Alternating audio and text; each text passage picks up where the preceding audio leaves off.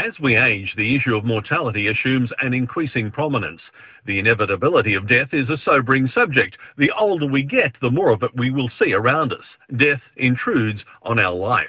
Most of us will make an effort to improve our lifestyle in an attempt to forestall that which we know is lying in wait. We will eat better, exercise more. Most of us want more time. For some, death becomes an obsession. So fearful do they become that they lose perspective. They forget to live. None of us knows how much time we have. Daily, we are witness to both misadventure and miracle. The unexpected can often be the most unwelcome. The light and shade in our daily lives is controlled by where we focus our attention. It's our choice. We can spend far too much time and emotional energy worrying about things beyond our control. Diverting that same amount of time and emotional energy to those things that are within our control can be life-changing, especially when we accept the truth that the only thing we can truly control is ourselves.